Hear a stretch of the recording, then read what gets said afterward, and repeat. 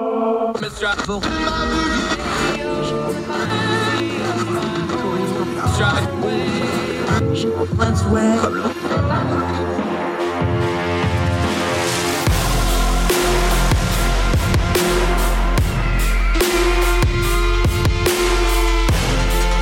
your host, Andrew Donaldson.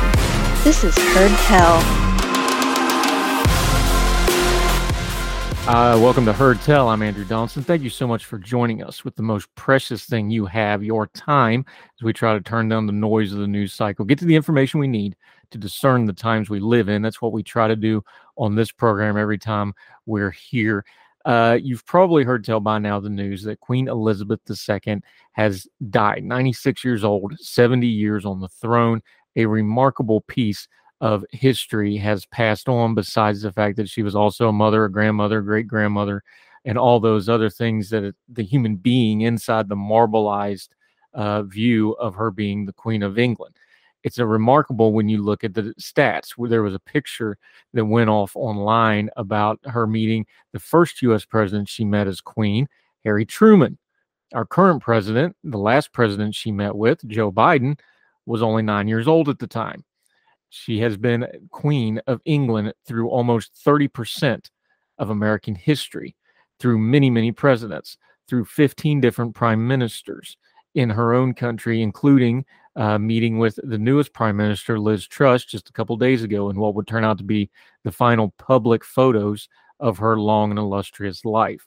An amazing career, an amazing piece of living history that has passed on. A little later in the program, we're going to talk about something that our friend Ben Harris said back during our 4th of July episode. Ben Harris, of course, works in the halls of Parliament, and he was talking about how for the British people, and we were discussing the World War II generation, that would be the real passing. When the Queen would pass away, and that would be the generation break for them, kind of seen as the last of that generation for them over there. And it really does kind of feel that way. No disrespect to the new king, Charles III, he's going to be stylizing himself, but it just ain't going to be the same. It's an amazing thing of consistency, how she was on the throne for 70 years, one of the longest reigns of any monarch ever, and how much history has changed since then. But it's also remarkable, we think, at times like this, to reflect on things like death, like life, like how the world works. There's a phrase in literature about how things happen gradually, then suddenly. It's never more true than with history. History has a tendency to gradually get real sudden on you. We've all, most of us that have lived a little bit, just kind of got used to the Queen of England being there. Now, we all knew in the back of our minds she was not immortal. At some point, this day would come. But something that's that consistent for a long time, when it is suddenly taken away, it seems sudden, no matter how gradual it may have been, like her declining health over the years, which she handled with a great deal of dignity, and you would expect nothing else from her long life. Now, there's a nasty part of social media that comes out on things like this, because there's the old axiom about, well, don't speak ill of the dead. I don't hold to that. Some of the dead need ill spoken about them. But you can usually wait until the body grows cold, and you can usually wait for the mourning period to end, and you don't have to jump on Twitter right off the bat and pile on to whatever issues they were. The Queen's reign was not scandal-free. We know the private lives of the royals are something of a mess, especially the new King Charles, when you get into Diana stuff and some other things. We know about the accusations against Andrew and those sorts of things. So there's no such thing as perfect, and we can hash those out some other times. The Queen Elizabeth also reigned over a great period of change through the 50s, 60s, 70s, 80s, all the way up through today. And there's probably some criticism to level there as well. But you can wait until the body gets cold, and you don't get Twitter points or Facebook points for jumping on first and piling on. It's not really about the passing of history or what's going on. It's just a way of people to feel way more righteous than they otherwise would be, and to get themselves some attention. It doesn't really say anything about the Queen of England or whoever the famous person passed. It does say a little something about you, though, that you think when somebody dies, the first thing you can do is figure out a way to elevate your own viewpoints and get people to give you either outrage feedback, which some people really seem to enjoy, or get seal claps from your in-group. That's not very healthy. I would remind you all, as somebody who's been as close to death as you can get in this life without actually committing all the way to it, that we should all be very humble about death, whether you're the Queen of England or somebody who's unknown by the rest of humanity. It's coming for us all. Everybody's going to get their turn at death. So you might be a little more humble in how you deal with it because it's inevitable. It's going to be gradual. Life's long for most folks if you're lucky, but it will be sudden. And I bet if you could ask the Queen of England in her last moments, those 96 years went by in a flash. Almost every elderly person you talk to will tell you the same thing. My goodness, it went by so fast. Maybe we should take some more time in the moment to slow it down a little and appreciate what we do have while we're able to enjoy it. Because it is going to go fast. And then it's going to be over. And then it'll be somebody else online talking about you when you're no longer here. Give them good things to say. Leave a nice clean timeline for them to view. And more importantly, don't worry about the noise on the internet or in the news media.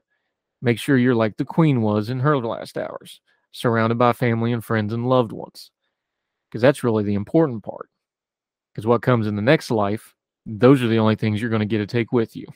Not titles, not crowns, and not your social media posts. More Heard Tell right after this.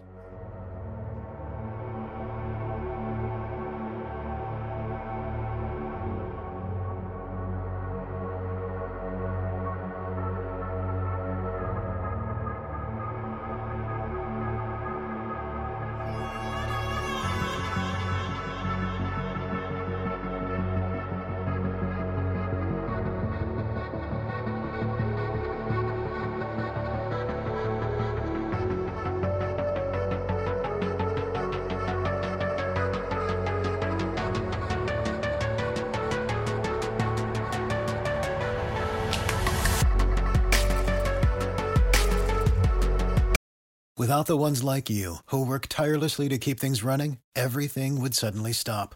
Hospitals, factories, schools, and power plants, they all depend on you. No matter the weather, emergency, or time of day, you're the ones who get it done. At Grainger, we're here for you with professional-grade industrial supplies. Count on real-time product availability and fast delivery. Call, clickgrainger.com, or just stop by. Grainger, for the ones who get it done.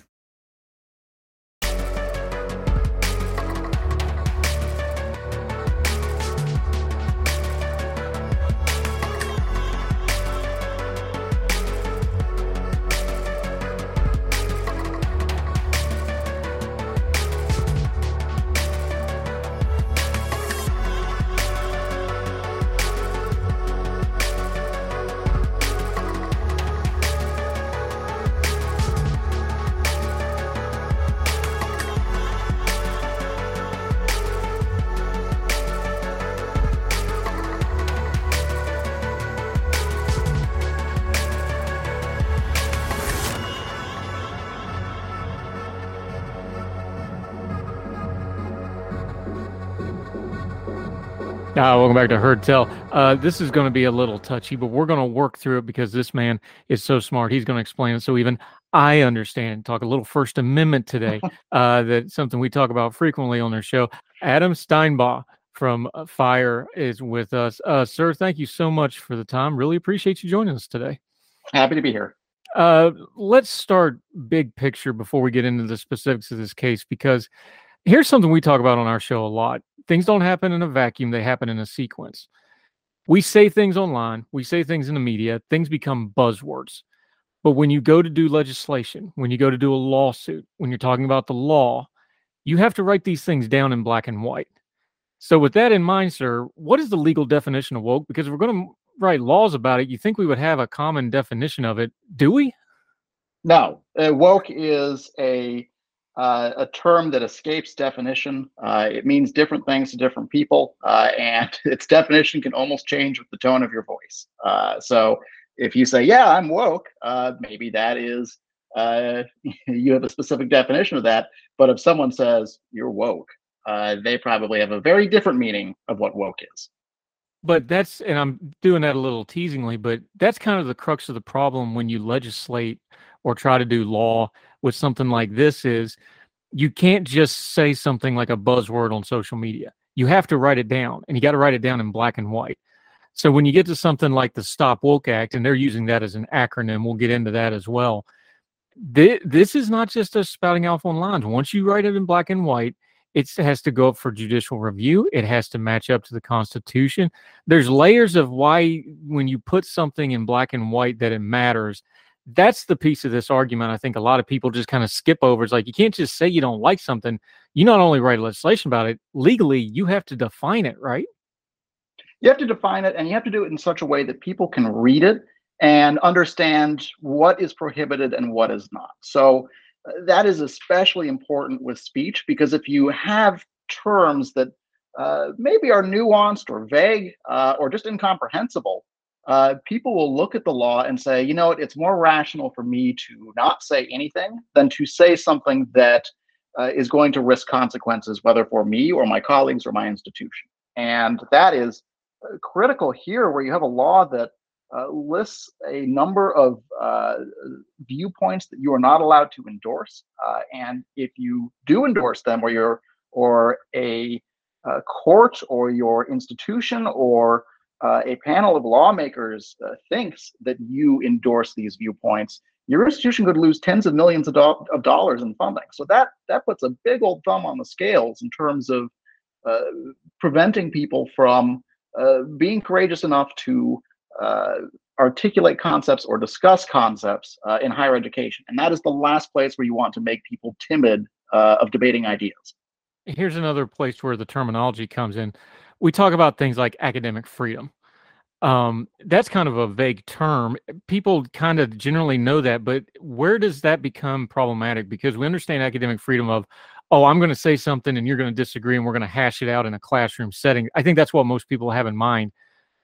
If you had a legal definition of that, though, it's a lot more vague what people can and can't do. And since, let's just be honest here, a lot of these colleges are state institutions, and then you have private institutions. That's where freedom of speech and the law on freedom of speech starts to get a lot more complicated, right? Well, it's there is no, there's a case in the 11th Circuit that says that there's no independent right to academic freedom. So, if you look at the First Amendment, there is nothing in there that explicitly says academic freedom. But that comes from tradition, and it comes from the way that we conceptualize our universities and colleges, which is that we want these to be places where people learn from competing ideas and from being uninhibited to discuss those ideas.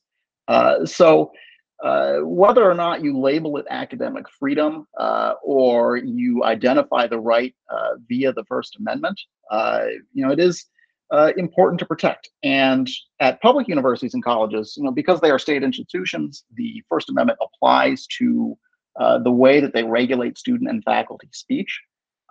And at private institutions, the First Amendment doesn't apply, but most of those institutions, or most educational institutions, promise academic freedom or freedom of speech to their students and faculty, because who would want to go to a college that doesn't promise that? So let's talk about this law specifically. There's two parts to this. There's the political part, and then there's the legislative law part of it.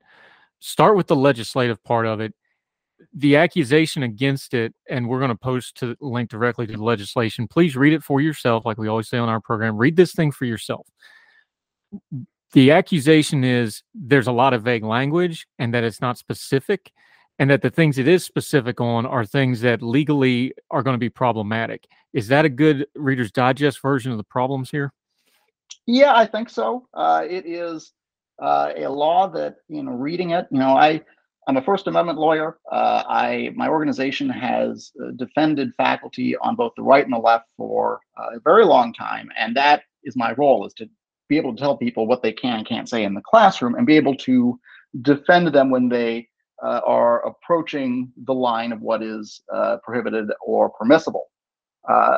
I take a look at this law, and I can't give people a good prediction of what it does prohibit and what it protects. Yeah, Adam Steinbaugh joining us from FIRE. When you decided to make this into a lawsuit, there's another terminology thing. We always think about it. I was like, well, I'm going to sue somebody. Well, it doesn't really work that way. You have to have standing, you have to have cause, and you have to have, a reason to do it. Walk us through the general public here. Your standing, why you think you have a case here, and what you're hoping to accomplish with the lawsuit. Well, we have a case because when you have lawmakers and the governor team up and pass a statute. And this is, one of the main legislative goals that they had. They had multiple press conferences and press releases, and really heralded this law. So they're very serious about this law. And when you have that dynamic, and when you have a law that affects speech and that purports to regulate speech, that can have a chilling effect. And if you are a faculty member, as here, a faculty member who teaches history, who teaches about issues of race and history, and you have to put together a syllabus, or you are marching into class to debate these things or discuss these things with students or lecture on these subjects, if you look at the law and you can't figure out whether or not your speech is prohibited or protected by the First Amendment, you are going to rationally refrain from speaking or lecturing or even getting close to these subjects. So when you have an objective chill like we do here, it is not just someone who is coming in and is just kind of theorizing and spitballing that maybe the law applies. There's a good argument that the law applies here. And for that, you can go to a court and you can say, look, I can come before the court even though I haven't been prosecuted or suspended or terminated or otherwise punished under the law.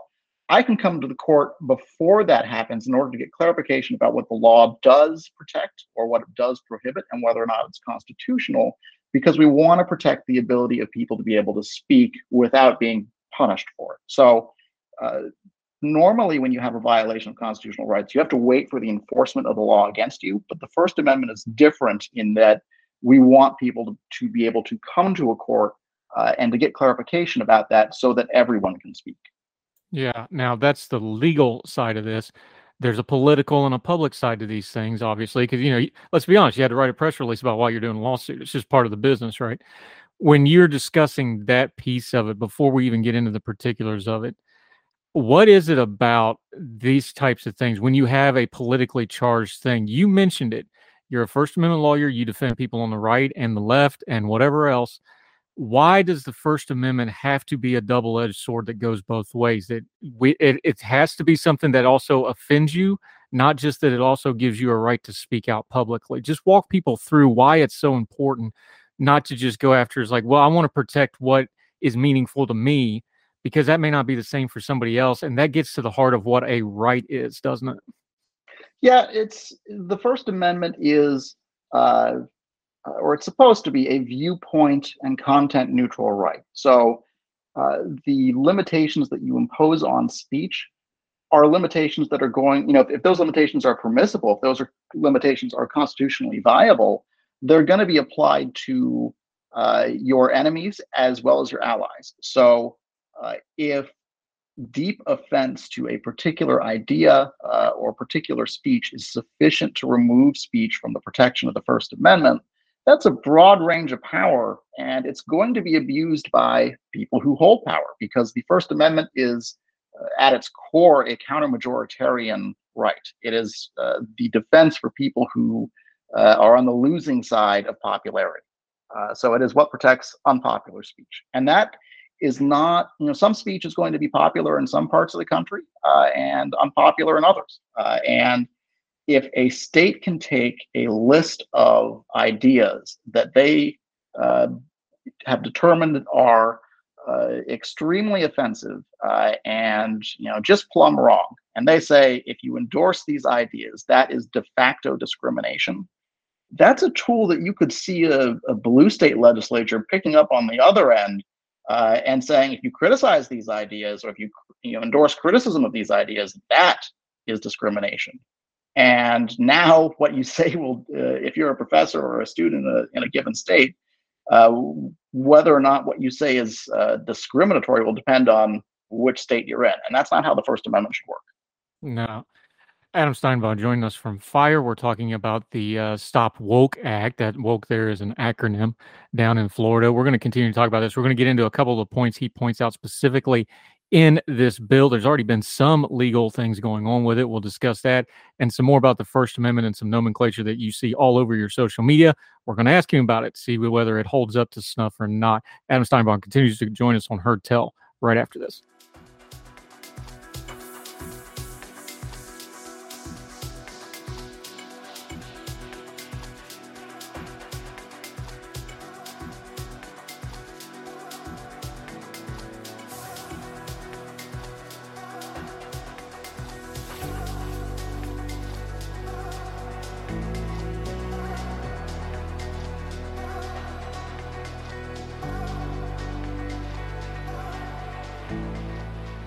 Welcome back to Heard Tell, talking some First Amendment with our friend Adam Steinbaugh. He's from FIRE, a wonderful organization. If you're not following them, you need to.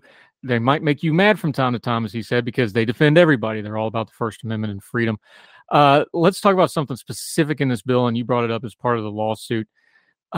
There's vague language in here, but there's also some really specific language that is problematic. When you dig down into it, you pointed out that there's prohibits instructions on 8 specific concepts: race, color, national origin, sex, that run counter to the government officials' notion of, and in air quotes here, freedom. How much of this is a nomenclature problem and how much of this is a constitutional issue? Because again, here we go. We got terminology like, freedom, race, color. These are things that are all over every Supreme Court case we read. Why are they problematic in this bill when they are in this specific sequence for this specific reason? It's because it's regulating speech, and it's saying that these are the concepts, or these are the ideas, or these are the conclusions that you are not allowed to endorse.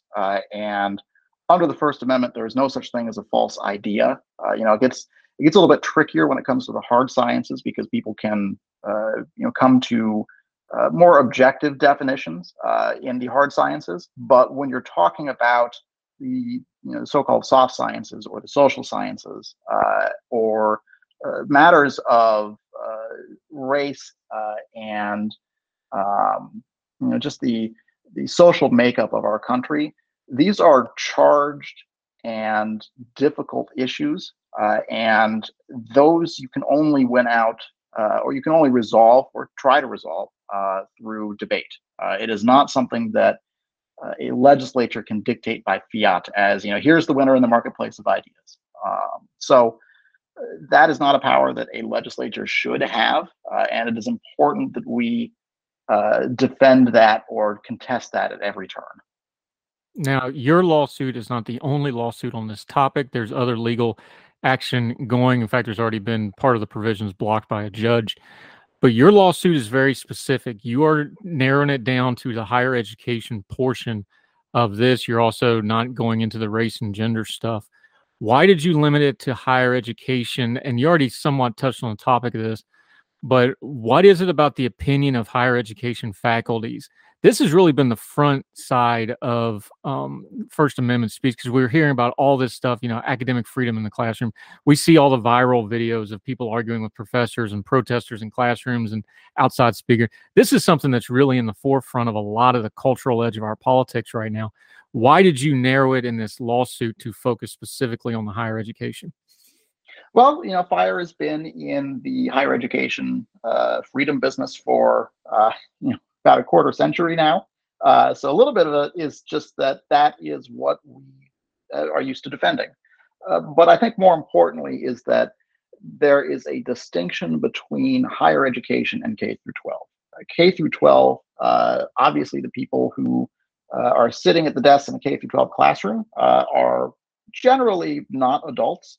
They are generally not there by choice. They are legally compelled to be there. And the function of K through 12 has a greater emphasis on communicating community values and instilling community values to students. So that involves a greater leeway of curricular choices, or gives greater leeway to the government to define what those curricular choices are, and for the community to define its own values. If you contest that or contrast that with higher education, these are students who are by and large adults. You can hand them a rifle and send them overseas to serve our country, and they can sign up for very expensive loans in order to go to college, and they are capable of making their own decisions. They can vote. They are fully, full participants in our society, and they should not be shielded from ideas simply because they are offensive. So, aside from who is in the classroom, the purpose of higher education involves different functions than K through 12. So you go to college in order to encounter different ideas and then to contrast those and discuss them and figure out where you stand on those ideas. That's, while there are some gray areas in K through 12, you can imagine a high school senior is probably going to be a little bit more rebellious and maybe looking to ideas that they might find subversive or anyway, the purpose of higher education is to encounter ideas that are different, whereas K through 12 is to be sort of on the receiving end of the ideas that society wants to impart. And that doesn't mean you have to agree with them. I think that the lesson from Tinker v. Des Moines, which you may recall is the case in which students wore black armbands in class to protest against the Vietnam War, the lesson from that is that students can dissent from whatever the majoritarian view is, even if they are in a high school or middle school. But the information they receive is going to be different than it is in higher ed. So higher ed and K through 12 are just fundamentally different, and it's important to protect the open marketplace of ideas in higher education. And that is particularly critical where you have lawmakers or state legislature trying to dictate what will be orthodox and what is not. Yeah, but you raise an excellent point. Something that doesn't get discussed here either is when you're dealing with secondary education as opposed to higher education, you've got an additional layer there because they're not adults. So you have parents. So what is the law? We have this debate. We've had it with the guns and medical care and everything. Are you magically an adult at age 18? Should your First Amendment rights change when you magically become an adult? And does your parents speak for you before? That seems like something down the road that's really going to get hashed out when we discuss these. Because again, your lawsuit's focusing on higher ed, but there's going to be other lawsuits about the high school edge of this. That's something that's not going to really get solved anytime soon. It's going to remain contentious of how much speech can a parent guard from the school system over their child, right? I think so, but I want to distinguish, draw a line between what a K through 12 institution imparts on kids in their class, as opposed to what students choose to believe or to say or to read. So it's one thing to say, okay, in the following, in the following periods of your classes today, you're going to learn the following subjects, and this is how they're going to be taught. It's another thing to say, these are the types of books you are allowed to check out from the library and exercising your own choice. Because students, especially as they get older, they're autonomous. They have their own rights. Parents have certainly important rights in determining or guiding the education of their students. But that doesn't mean that that the First Amendment rights for a young person turn on or off on the day they turn 18.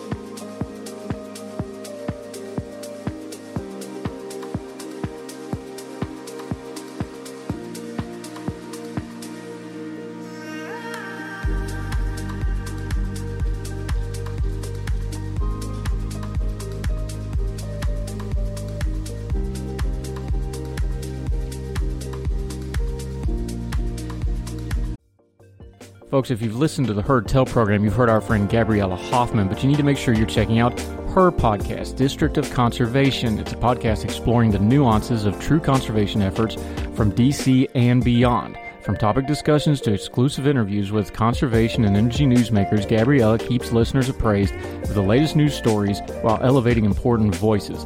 Listen to District of Conservation on Apple Podcasts or wherever podcasts are played.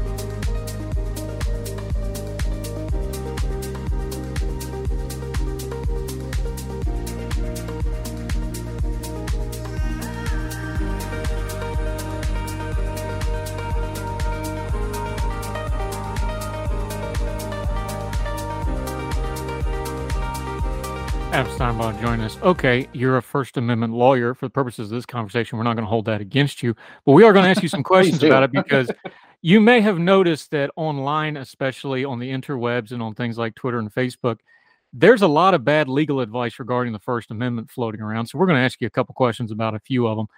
Let's start with one of everybody's favorites that's just gotten flogged to death in the wrong direction. Yelling fire in a crowded theater.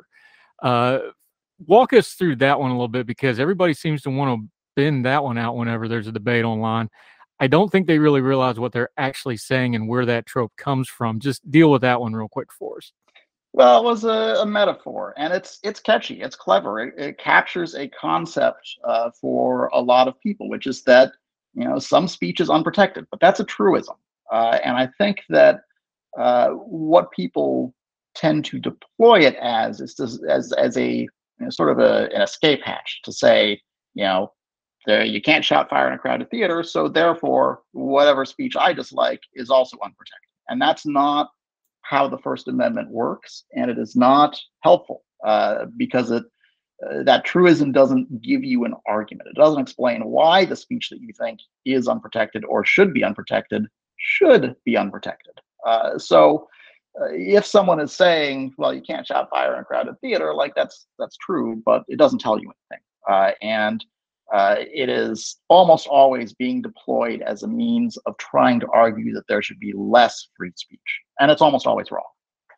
It's funny you phrase it that way, because one of the things talking about the lawsuit previously that was mentioned in the press release y'all sent was like, you can't censor yourself to free speech.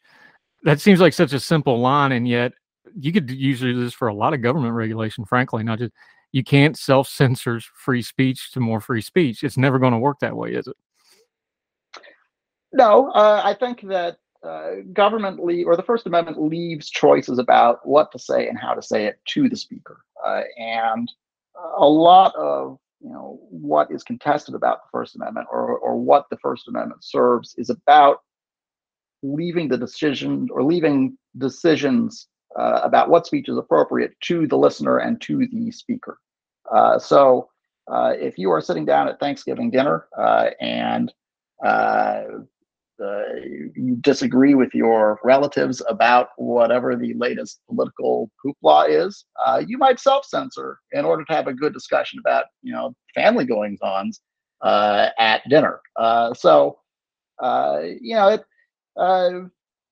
It's sort of a truism that you're not going to self-censor your way to more free speech. But it's also true, I think, that the government is not going to be able to credibly decide what speech is appropriate and what speech is not appropriate in order to try to come up with a more free speech environment. Here's a good one. We've heard this one a bunch over the year. Speech cannot cause harm by itself. Well, that's kind of one of those that, well, it depends on the definition of is there, but speech cannot cause harm by itself. That's one we keep hearing over and over again. I think it depends on what you mean by harm. Speech is powerful. It can hurt you. It can really make people mad. And we use freedom of speech as a means to avoid violence. It is a way for society to resolve problems without just resorting to violence. We talk through problems, and that means that some speech is going to hurt. It is going to cause some form of harm, but it is unlikely that the type of harm, because harm is a sort of a subjective and vague word. We don't want to limit speech just because it causes harm, because that harm might not be tangible. It might not be something that we can objectively identify.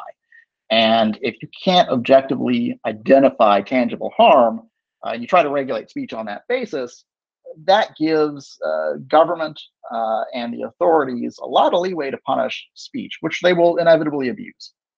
So you're saying sticks and stones may break my bones, but names can never hurt me is not sound legal advice when it comes to the First Amendment?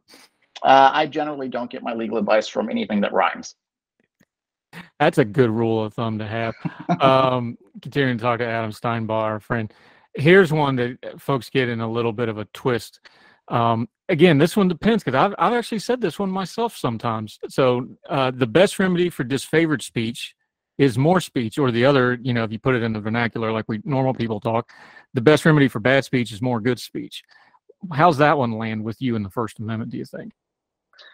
I like it, but that doesn't mean that more speech is always the remedy. It's just the remedy that the First Amendment prefers to censorship. So if you encounter, someone standing on a street corner who is trying to explain to you that the moon landing was faked, you debating them is probably not going to be the best remedy to that. You walking away might be the best remedy to that. So that is the solution to free speech or to offensive speech, is something that the First Amendment leaves to the person, encountering it. They can answer back. They can give a full-throated response, or they could walk away. But what they can't do is censor. Yeah, and that one leads us to our final one that I've got lined up for you. Censorship. Everybody thinks online social media restrictions are a form of censorship. Does the First Amendment trump that little box everybody clicked and didn't read all the information about terms of service, or are their free speech rights really being trampled when they get a timeout on Twitter? Well, I think there's, free speech is a cultural value. The First Amendment refers to the freedom of speech, and there's the First Amendment as a legal principle. The First Amendment generally protects the content decisions by Twitter and its users. So if you go and block someone on Twitter, you're probably inhibiting their speech. You're definitely preventing them from talking to you and talking to the other people that you talk to. And that is a limitation on their broader freedom of speech. But it has nothing to do with the First Amendment, because the First Amendment only limits government actors, and Twitter is not a government actor. So if Twitter decides to promote particular speech or to remove particular speech, that may be an illiberal decision. That may be a bad decision, but it is also a decision that is protected by the First Amendment, because the First Amendment defers that decision to people, not the government. Yeah, good stuff. Adam Steinbaugh joining us.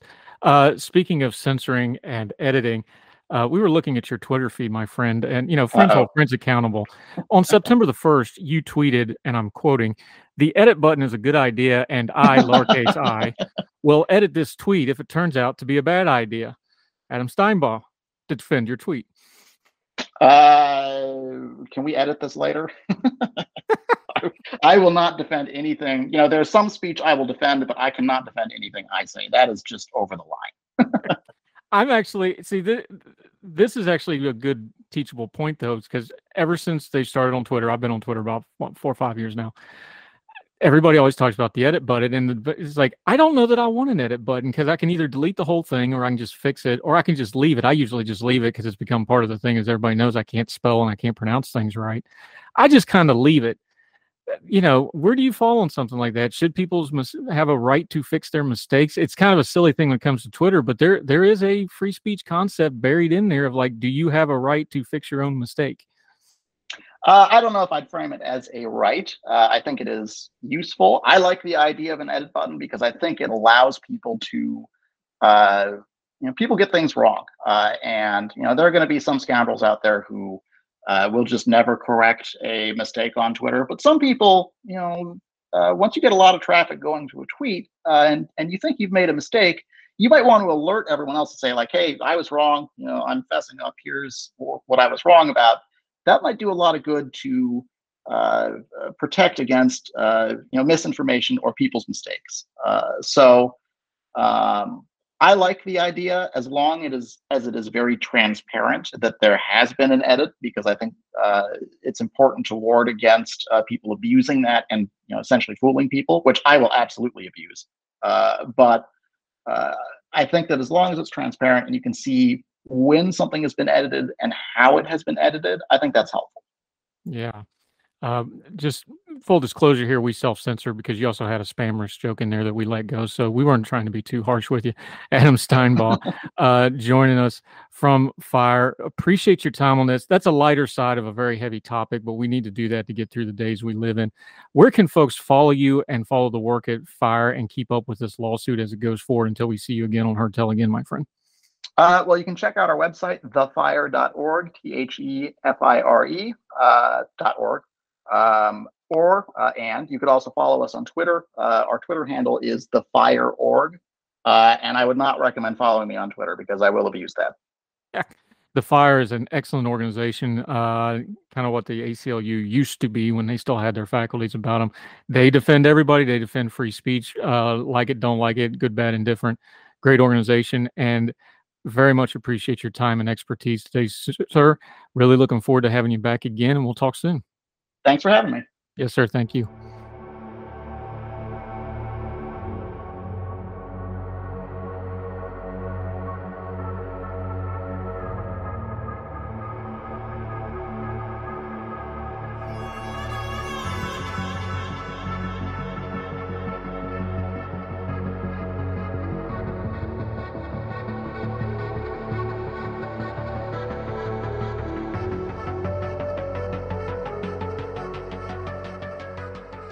Welcome back to Heard Tell. With us watching the news of the Queen and then the news later in the day that she had passed away, it brought to remembrance something we talked about back a couple months ago, our 4th of July special that we do. It's become a bit of a tradition the last 2 years. We talked to our friend Ben Harris over in the UK. We always thought it'd be fun on the 4th of July to talk to one of our friends over there, talk a little American independence and the status of the special relationship.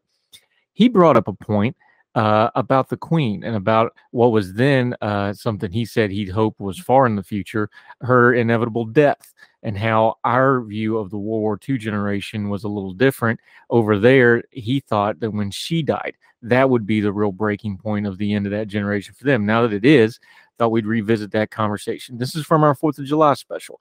Our good friend Ben Harris, who joins us frequently on the program from over there. Enjoy this clip.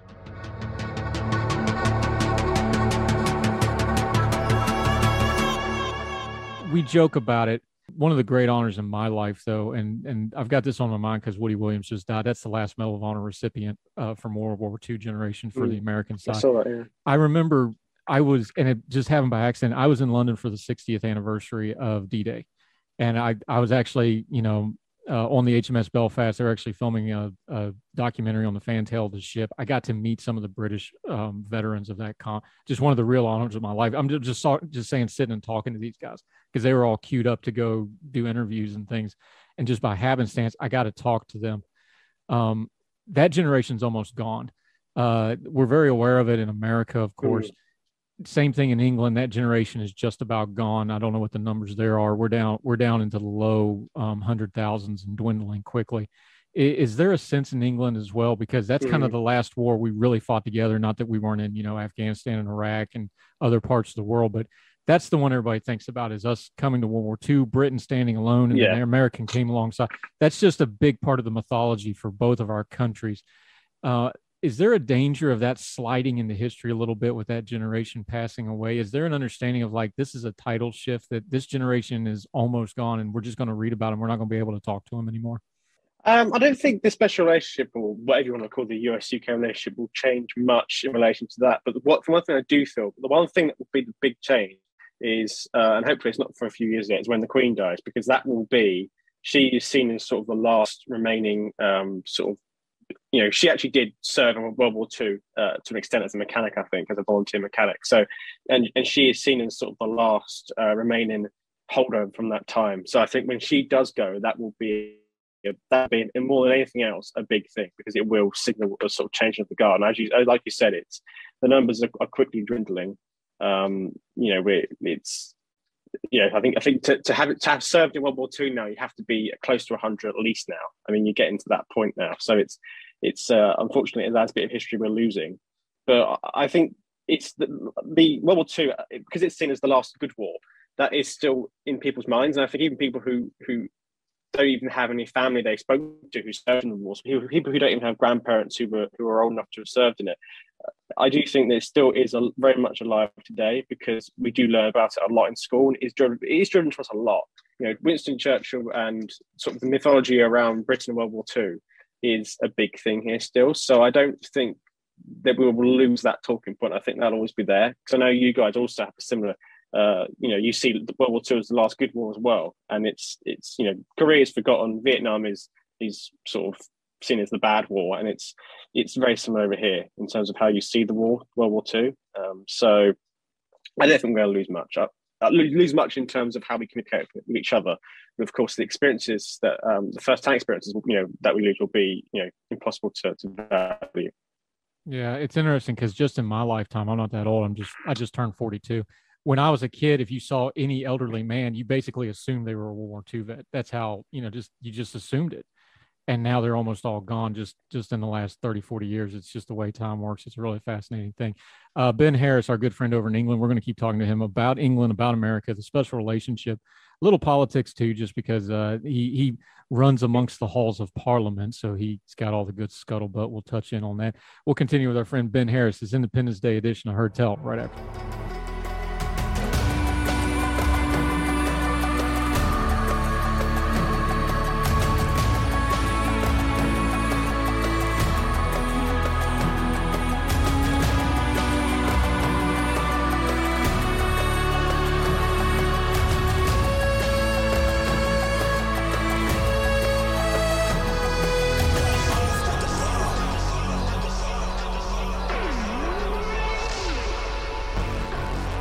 That'll do it for Heard Tell for this Friday. Hope you all have a great weekend lined up. I know we're going to try to do some family stuff. Encourage you to do the same. Part of turning down the noise of the news cycle is to get away from it every now and then, get that perspective back. Do that with your family. Get outside and enjoy some of this fall weather we're having. Do what we're going to do. Take in a high school football game. Get some of the good stuff in life going in your own lives. It's important. That helps keep perspective when we have to dig into the topics of the day, like the really heavy stuff in politics, the sticky stuff in culture, and the things that we have to work through to try to discern our times a little bit better. We would love to hear from you. We've done whole segments and even whole shows just based off of your feedback, things you wanted covered. Sometimes you bring up a story and say, why isn't this being covered? And we covered it at Heard Tell Show. On the Gmail, Heard Tell Show on the Twitter, either one. We'd love to hear from you. Be nice, keep your bearing. We'd love to hear from you. Also, wherever you're watching or listening to this program, the YouTube channel, any of the podcasting platforms, if you can leave a comment and a rating, that would be great. You want to do us a real good solid, you can share us on your social media. We don't advertise outside of our own social media platforms, so that would be a great help to us. Let people know our little programs worth checking out. So until we see you again on Monday, or you listen to the Twice on Sunday program, or any of the best of Heard Tells, or any of the various ways we try to bring our version of turning down the noise of the news cycle to you, we hope you and yours are well. We hope you're well fed. We'll talk to you again real soon on Heard Tell.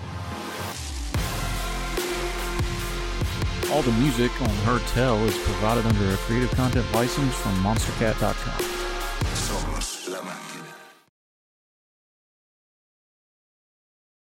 You know how to book flights and hotels. All you're missing is a tool to plan the travel experiences you'll have once you arrive. That's why you need Viator. Book guided tours, activities, excursions, and more in one place to make your trip truly unforgettable. Viator has over 300,000 travel experiences to choose from. Everything from simple tours to extreme adventures, and all the niche, interesting stuff in between. So you can plan something that everyone you're traveling with will enjoy. Real traveler reviews give the inside scoop from people who've already been on the experiences you're considering. So you can plan with confidence. Free cancellation helps you plan for the unexpected. And 24/7 customer support means you can travel worry-free. Download the Viator app now and use code Viator10 for 10% off your first booking in the app. Find travel experiences for you. Do more with Viator.